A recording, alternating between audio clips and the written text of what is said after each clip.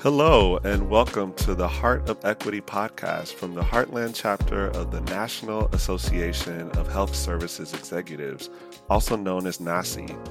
I'm your host, Pleasant Bradford Jr. I am a health equity professional, a healthcare leader, and a member of the NACE Heartland chapter. In this episode, we're talking to Dr. Vabren Watts, Director of Health Equity at Health Affairs, about how Black healthcare executives can stay on top of health equity research. This is the first of two episodes featuring Dr. Watts. Dr. Watts is an expert in health equity and has penned more than 300 articles about the latest advancements in medicine for various news media, like the Philadelphia Inquirer and WebMD. Before we get started, we'd like to thank Care Content, our partner for producing this podcast. Care Content is a full-service digital marketing agency that helps healthcare organizations create a web presence that reaches their audiences. If your health system needs help with digital marketing, website redesigns, or social media, please visit carecontent.com. Now, let's get into our discussion with Dr. Vabren Watts about health equity research. Dr. Vabren Watts, I am so excited that you're on this podcast, man. Thank you for inviting me on this podcast. If you could just talk a little bit about your personal journey. You spent nearly all of your career dedicated to improving healthcare for communities of color. So what motivated you to get into health equity research? My journey is one that is not quintessential for a person in diversity, equity, and inclusion. Just to be fair, I think because we're at the beginning of this movement, no one probably like our age, we're prepared for this, but we took roads and steps along the way that sort of helped us out. So just to give you a little background about myself, I graduated from Harry Medical College, which is a HBCU located in Nashville, Tennessee. HBCU. And so, yes. So I actually got my PhD in biomedical science, and the discipline was cardiovascular pharmacology. And even then, I knew I wanted to do something around, let's just say, communicating, healthcare to marginalized populations. But at that point, I didn't know how to get there.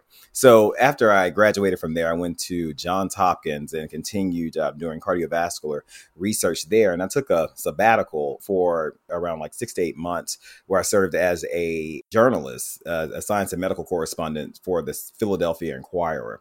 And so when I got there, I was able to look at things that were outside of cardiology, such as sickle cell trait and the rates of sickle cell disease, and then kidney disorders, which I noticed that, which I knew this, but I was more involved in the stories is that they really impacted African Americans. And so after I got back from that sabbatical, going back to Hopkins, I became a spokesperson for the American Heart Association because I had a grant for them. And so I started working with the American Stroke Association, which is the cousin of an American Heart Association. And they really got me into their Power to End Stroke campaign, which really ignited my career into diversity, equity, and inclusion. After, completing my postdoc at Hopkins, I went on to the American Psychiatric Association, was a journalist there, and really focused on minority mental health. At the time, a new director of diversity and health equity was coming in to the American Psychiatric Association. And she said, "Hey, Vabe, why don't you join our team so we can get, this information out, concerning minority mental health." And so once that happened, I was on really, had a full career within diversity, equity, and inclusion. That's awesome. I want to read this particular finding that I found interesting. In September of 2021, Stat News released findings showing an influx of nearly $100 million toward health equity research is almost entirely being spent by institutions without Black authors. That's a huge, huge concern. What do you think about this? I read that article from Stat, and it's something that they coined health equity tourism. Basically that, you have had people of color, minority institutions as well, who have always done this type of research, but they, since the beginning of time, have been looked over for these grants on health equity. And even though now there is a focus on health equity, they are continued to be looked over. Some of the things, that they talked about in that journal, and then that some of my colleagues talked about, was that when it comes to securing grants, a lot of researchers of colors have a lot of different barriers that their white colleagues do not. One is they may be at a school where their research is not 100%. So it may be divided between teaching as well as serving on a bunch of committees, either because the school needs them on that committee, or sometimes because, it needs diversity on that committee. So their time, is sort of being pulled away because they're, not able to do 100%, research. They may find it difficult to, actually, apply for these different types of grants. Now, something that they could have done, they could have actually been bold. If people are really serious about equity, you have to have equitable practices, and equitable practice meant, hey, once you bring some of these, researchers of color in who are not receiving grants, who are doing this phenomenal research, and teaching them the ropes on how to secure funding for these grants. So, yeah, I mean, that is a very unfortunate situation, and it's something that needs to be addressed. It's like, when you implement a program, you have to make sure that that program is equitable. Absolutely. Well, the exciting thing is that there is an interest in health equity research. We are seeing a spike in this work. And so the question I have is, what trends should Black healthcare executives be particularly aware of regarding this spike in the interest in health equity? Yeah, so I think some of the trends that Black healthcare professionals should be aware of is the trends to not only actually have most of this work to be about disparities, but also really incorporate what is the reason for that disparities. As you know, I work for Health Affairs, and we did do an issue in February on racism in health. I love that issue because it really looked at the contributions of racism on healthcare. For example, and I'm just making this up as I go along, but Black men are most likely to die of like heart disease. And like this reason may be because Black men have more protein that make them more prone to heart disease. But then you have to ask the question, why are Black men more prone to have this protein, that cause cardiovascular disease? And what are the external forces that are the causes of that? Now, that is how we start addressing, disparities correctly. And then we also see like the different type of inequities throughout life, not only through health, because what you do in life also impacts your health. We know they're one and the same. Healthcare professionals really need to look at the reasons behind these various disparities and the reasons behind these inequities. And it's something that I always say that you're going to have to go back probably 400 years or since the inception of this country. We're not going to answer this in 2 years. You can't you can't solve a 400-year-old problem, within 2 years. Another things that Black executives need to look into is really pay attention to the community involvement within research. What is the community doing, like community health programs doing, to really address health inequities within their own community? So, that's one thing I really want to focus on is community involvement, as well as looking at drivers for these disparities within health. I'm glad you brought up the racism and health issue that Health Affairs produced. It was a great publication, and congratulations to you and your team for really highlighting that work and making us dive deep into disparities. As you said, there's a reason for the disparities, and we need to look at the root causes of those disparities. And it may take a while to do that, but the work is going to be more sustainable and more meaningful. So the follow-up question I have is, what are the red flags that should lead someone to disregard certain institutions that do conduct health equity research? A couple of days before June 2020, we had the George Floyd incident. Within 2 weeks, I was going on interviews every other day. Everyone felt compelled to, have, diversity, equity and inclusion initiatives. And I was just being contacted left and right on LinkedIn. I will say that I applied for my position in Health Affairs prior to June 2020. I applied to it in April. And so when it came to me deciding which job to take. And I would say some jobs would pay a lot better than health affairs because they were just that thirsty to get, that DE&I department going. I mean, to the point where I would ask, okay, so I'm interested. So how do I apply? And it's like, oh no, we will apply for you. And I didn't apply for any of these jobs. And they were like, we will take your resume and just type everything up for you. And I was like, okay, this sounds way too desperate for me. Thirsty is the best way to put it. Right.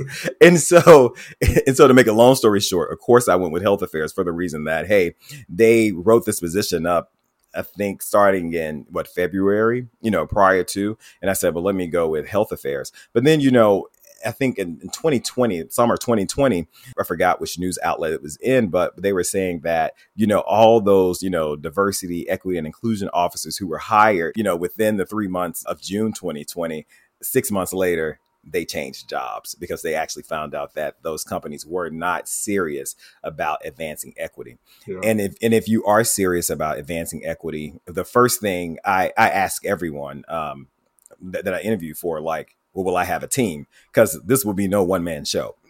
If you are serious about, advancing equity and inclusion, you need to put your money where your mouth is. For those, healthcare professionals who are, who do want to go into equity, ask those questions. Ask, what is your vision for the diversity and equity department? If we're focusing on race, if we're focusing on gender, if we're focusing on sexual orientation, do you plan to have at least 3 people to oversee that?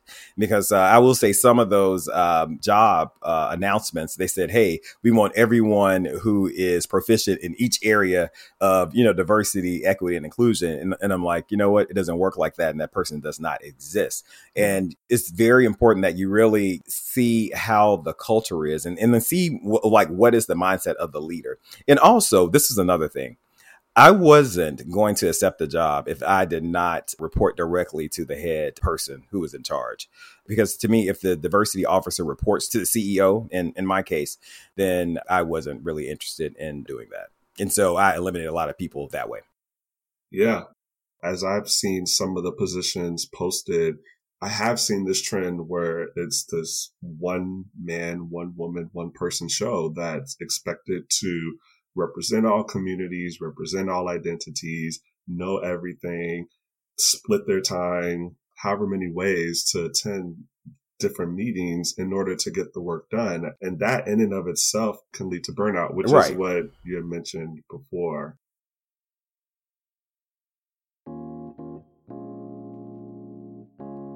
One of the most critical ways you can help promote health equity is to make sure your health system is doing business with Black-owned companies. This creates career opportunities, builds generational wealth, and allows us to control our own resources. For our Buy Black Vendor Spotlight, we'd like to highlight Fulton Holmes Education Center. For more information, please go to www.nurseaidetrainingomaha, NURSEAIDE trainingomaha.com. Now, let's get back to our discussion. I want to jump into that introductory blog for health affairs in January 2021. If you can just go back with me a year, it seems longer than a year, but just a year now. You mentioned that equitable participation is one of the keys to advancing equity. Can you speak to what is being developed under your leadership? Yeah. So, I would say the first thing that I wanted to do when I came in, I was like, we need to know where we are at baseline as it relates to equity and, what's being published on health equity. So when I stepped in within the first 2 months, I did do an assessment of our equity content at Health Affairs, equity content as it relates to race and ethnicity. And so I said, hey, let's just see where we are at baseline. We actually were pretty in a decent range, around between 11 and 12% of our content did deal with racial health equity, which I thought was great. And I said, okay, moving forward, we can't let this get under 10%. Like that was the thing. So it needs to be between 10 and 20.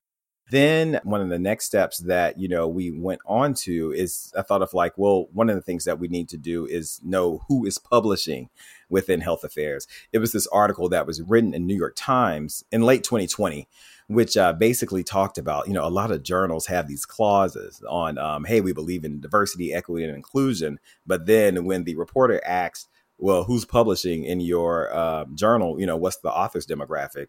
2 journals were able to tell them out of the like 6 prominent journals, that were being published. And so with that, I said, we have to do that, within health affairs, in which we did start to do that in January of 2022. We were coming up on our first analysis because we wanted to make sure that everyone was able to really put in their information, see who opted out. We actually were applauded for doing this. And since then, like literally like 6 journals have reached out to me and said, what are you guys doing? And we want to do the same thing. So, we're really trying to change the culture, not only at health affairs, but just within scholarly publishing. Another thing, talking about author demographics, health affairs now, past couple of years, we've had this great digital strategy director come in. And so we're doing a lot of things that's sort of outside of like the normal journal, like the events and things like that.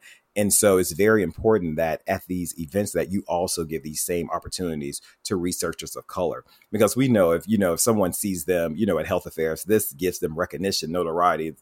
This helps them, become an expert in their field. And so this is something, that we really try to strive for at health affairs as we try to increase equitable participation, commission different writings from, people of color. And then we started a health equity fellowship program for trainees for researchers of color who are either graduate students or who are like 5 years within, their career as a associate professor. This program has been great. We are really exposing, these 10 bright, talented researchers of color who do health equity work to the ins and out of publishing within health affairs, but not only health affairs, but just the ins and out of the publishing period. We're really providing, mentorship to them on 2 levels. One, they get their own actual health affairs editor as a mentor, but then they also get an external expert as a mentor as well. So, we're setting these researchers of color, these young researchers of color up for greatness. My dad used to always say, everything is about exposure. Giving them the formula on how to publish and how to get your things published will take them a long way. That is awesome. Again, congrats on the work that you started and the work that you're continuing to do moving forward.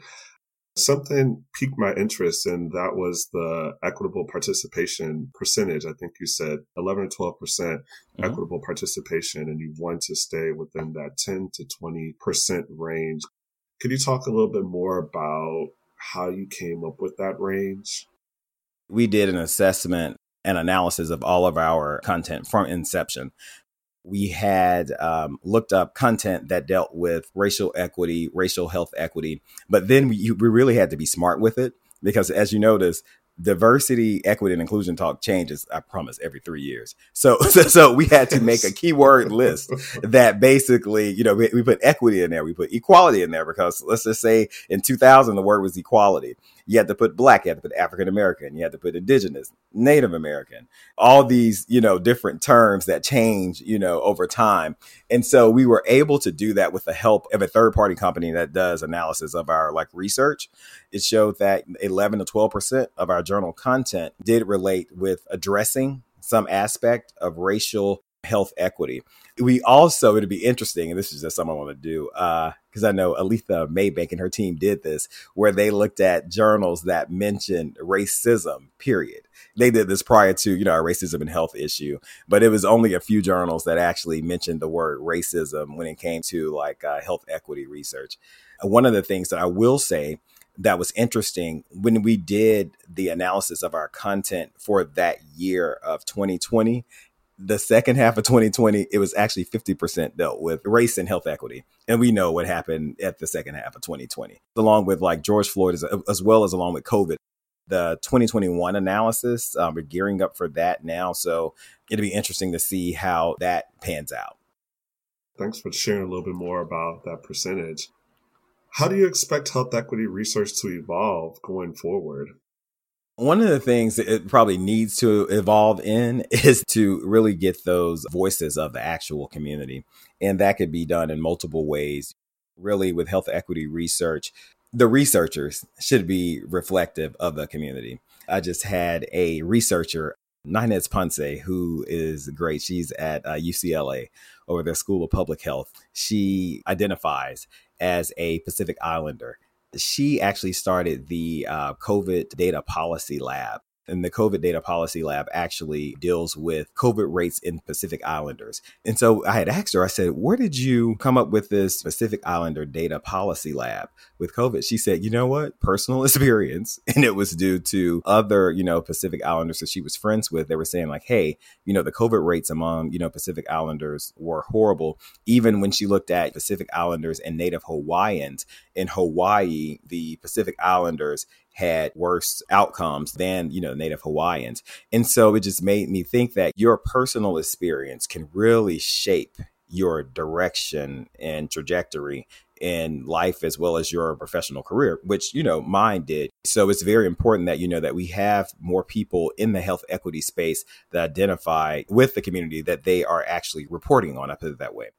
Another thing is get the voices of the community involved. There are a lot of programs trying to address health inequities. They have a voice. They have ideas. They have innovations that could really steer us into a direction of really reducing health inequities. Yeah, as I always like to think of it, the communities that are closest to the issues are the closest to the solution. And the more we're able to lift that up, the better our work will be moving forward. This has been an amazing conversation, babe. The last question. Many health equity officers often have to justify their goals and even their existence at their own healthcare organizations. What is your advice to Black healthcare executives who need to leverage this health equity research that you've been talking about to make the case for their efforts? Be bold and know that you are the expert there and that without you, some of the things may be accomplished, but it may not be accomplished in the speed that that company wants it to be accomplished. And stand firm to your word. If you present it to them, one way and they don't get it, present it to them in another way. I've worked in companies, and this is not health affairs. Health affairs is like, hey, do what you have to do to get it done. But I've worked in other companies where I had to really go back like 4 times in order for them to get it. And sometimes people are just not receptive to change. But as one of my former bosses used to say, repetition is key. After a while, it sinks into their, it sinks into their head. And it's like, hey, well, you have a point. And then they may see something later on down the line that reminds them like, hey, well, Pleasant said something about that. So let's do that. Keep trying and go through plan A through Z, and they will get it. Now, I will tell you this right here is that, after a while, if they do not get it, it's no shame in leaving. That may be the sign that that position is not for you, and your work and your purpose there is complete, in which I know we've all been through that before. Absolutely. Dr. Vabren Watts, Director of Health Equity at Health Affairs, thank you so much for talking more about your work and your personal journey and joining this podcast. My pleasure. Thanks. If you're a healthcare executive in Minnesota, Nebraska, the Dakotas, Iowa, Kansas, or Missouri who cares about health equity for people of color, please consider joining the National Association of Health Services Executives Heartland chapter at NASEHeartland.org. That is NAHSE Heartland.org. For more episodes of the Heart of Equity podcast, subscribe at Apple Podcasts or your preferred podcatcher. And while you're there, please leave us a comment. Thank you for listening.